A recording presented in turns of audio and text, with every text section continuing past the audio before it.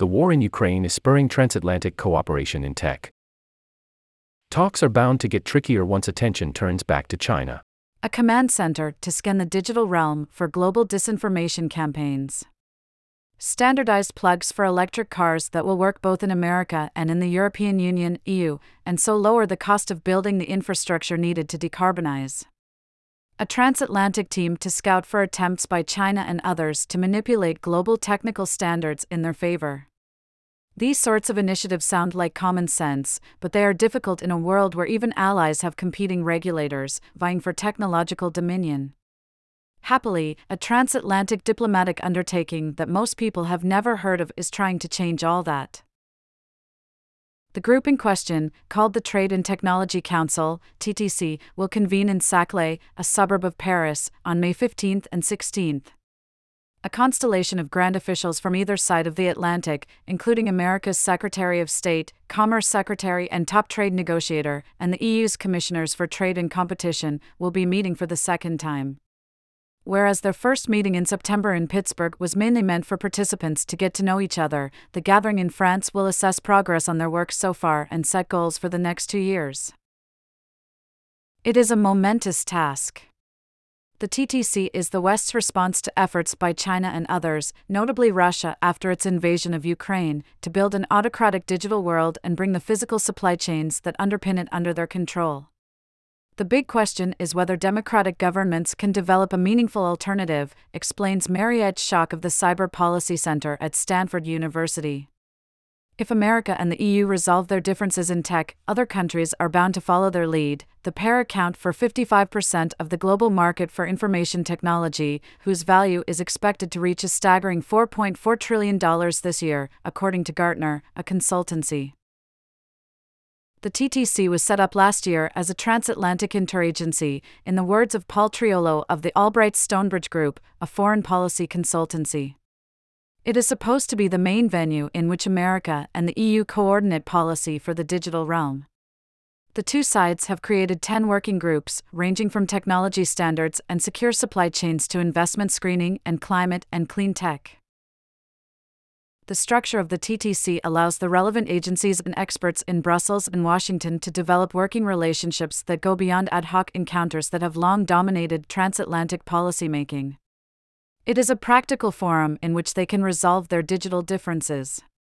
Officials once barely knew who was in charge of a given topic on the other side of the Atlantic. Now they can just jump on a video call. The TTC has become the conduit for much of the US-EU cooperation, explains the chair of one of the Council's working groups. The TTC has already helped move negotiations along in several areas, particularly with regard to a new version of Privacy Shield, an agreement to create a clear legal basis for flows of personal data across the Atlantic. The original was struck down by the European Court of Justice in 2020. It ruled that the agreement did not sufficiently limit American law enforcement agencies' access to the personal data of European citizens. Although talks to reform Privacy Shield are not officially on the TTC's agenda, they involve many of the same officials. Their familiarity with each other was one big reason why President Joe Biden and Ursula von der Leyen, the president of the European Commission, were able to announce in March that both sides had finally agreed on a deal in principle. This will provide the basis for more progress in the TTC. If America and the EU had not even been able to agree on data flows, says another official, other attempts at transatlantic cooperation in tech policy would have been futile. Another project that has benefited from the TTC is the Declaration for the Future of the Internet, which was announced on April 28 and signed by more than 60 countries.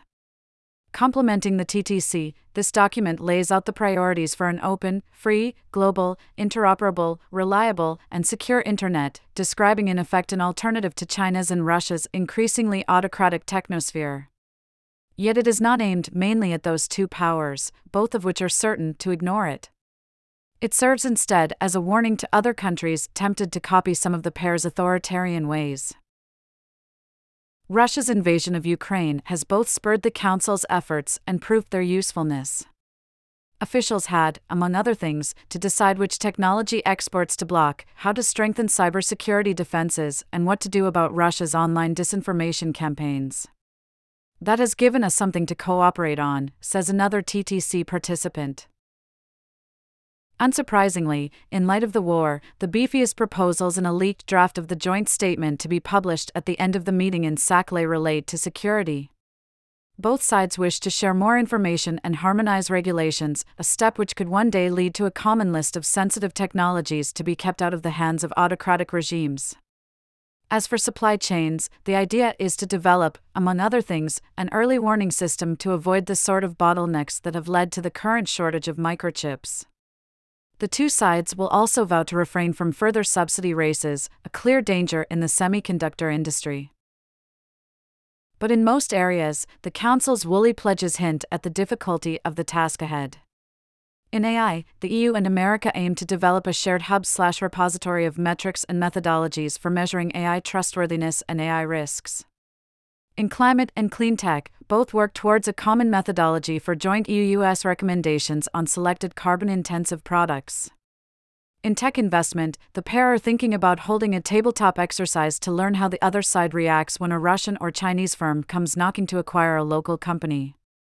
In other words, officials still are trying to find a common language.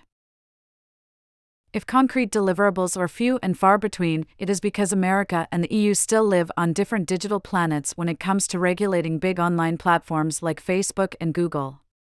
The EU is putting the finishing touches on a series of sweeping laws, including the Digital Markets Act, meant to increase competition, and the Digital Services Act, to control harmful content. No equivalent bills are likely to make it through America's Congress. Optimists note that ordinary Americans, if not their elected representatives, seem open to the idea of such rules. They trust tech companies even less than Europeans do, see chart.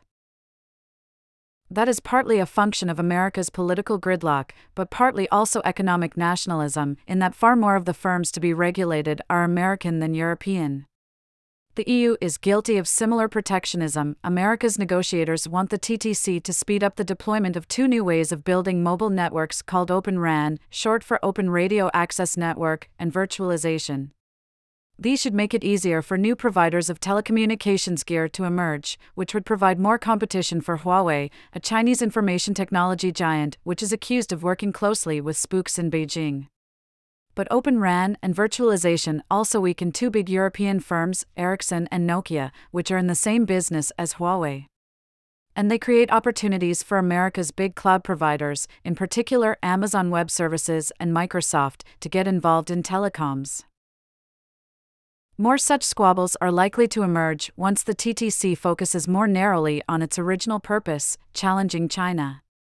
It's one thing to negotiate export controls for Russia, where the economic impact is quite small, but things become much more difficult to do this for a giant like China, says Martijn Rasser of the Center for a New American Security, a think tank.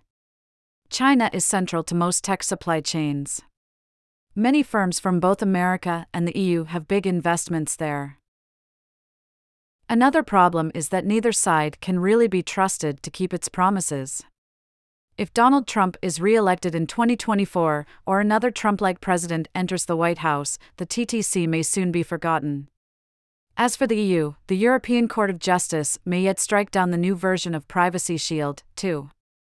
Similar lawsuits are possible in America as well. It's a legal Rubik's Cube, says Peter Swire of the Georgia Institute of Technology, who helped develop the new agreement, which has not yet been made public.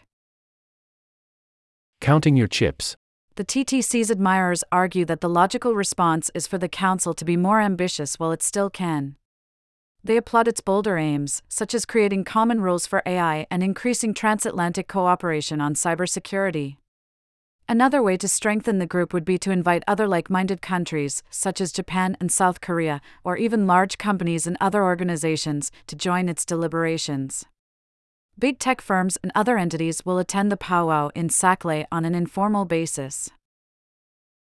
Some would even like the TTC to evolve into a tech alliance of democracies, the digital NATO called for when Mr. Biden was elected in late 2020. Recent developments suggest a more probable outcome will be a network of bilateral undertakings. In April, the EU agreed such a deal with India and has embarked on a similar process with Japan. Tech is also being discussed in the Quad, the security dialogue between America, Australia, India, and Japan. Just as regulation tends to mirror the industries that it's regulating, the international system is starting to mirror the industries that they're trying to address, says Tyson Barker of the German Council on Foreign Relations, another think tank. Expect an ecosystem of alliances. Read more of our recent coverage of the Ukraine crisis. This article appeared in the international section of the print edition under the headline Connective Action. From the May 12, 2022 edition. Discover stories from this section and more in the list of contents. Explore the edition. Reuse this content. The Economist today. Handpicked stories in your inbox. A daily newsletter with the best of our journalism. More from International. After 12 years of blood, Assad's Syria rejoins the Arab League. One of the 21st century's worst war criminals makes a comeback. The 2023 Crony Capitalism Index. War, tech woes, and cock-ups have pummeled certain plutocrats.